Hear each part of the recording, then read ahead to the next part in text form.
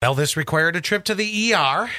Oh, no, which is always so long. It's like a minimum of 3.5 hours. Yeah, it's never a short trip. However, I want you to listen to why Mom Or a short bill.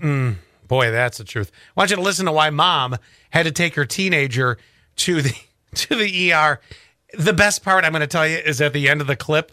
Here you go. Enjoy, Mom. He's sitting there annoying me with this dog toy. I get a 2-liter bottle and I'm like, Jonathan, I'm going to hit you if you don't stop. And when I go to grab it, it's empty. And he ducks and he swallows it. He was like king of the hospital. All the doctors and nurses would go in there and be like, hey, can you make the noise for us?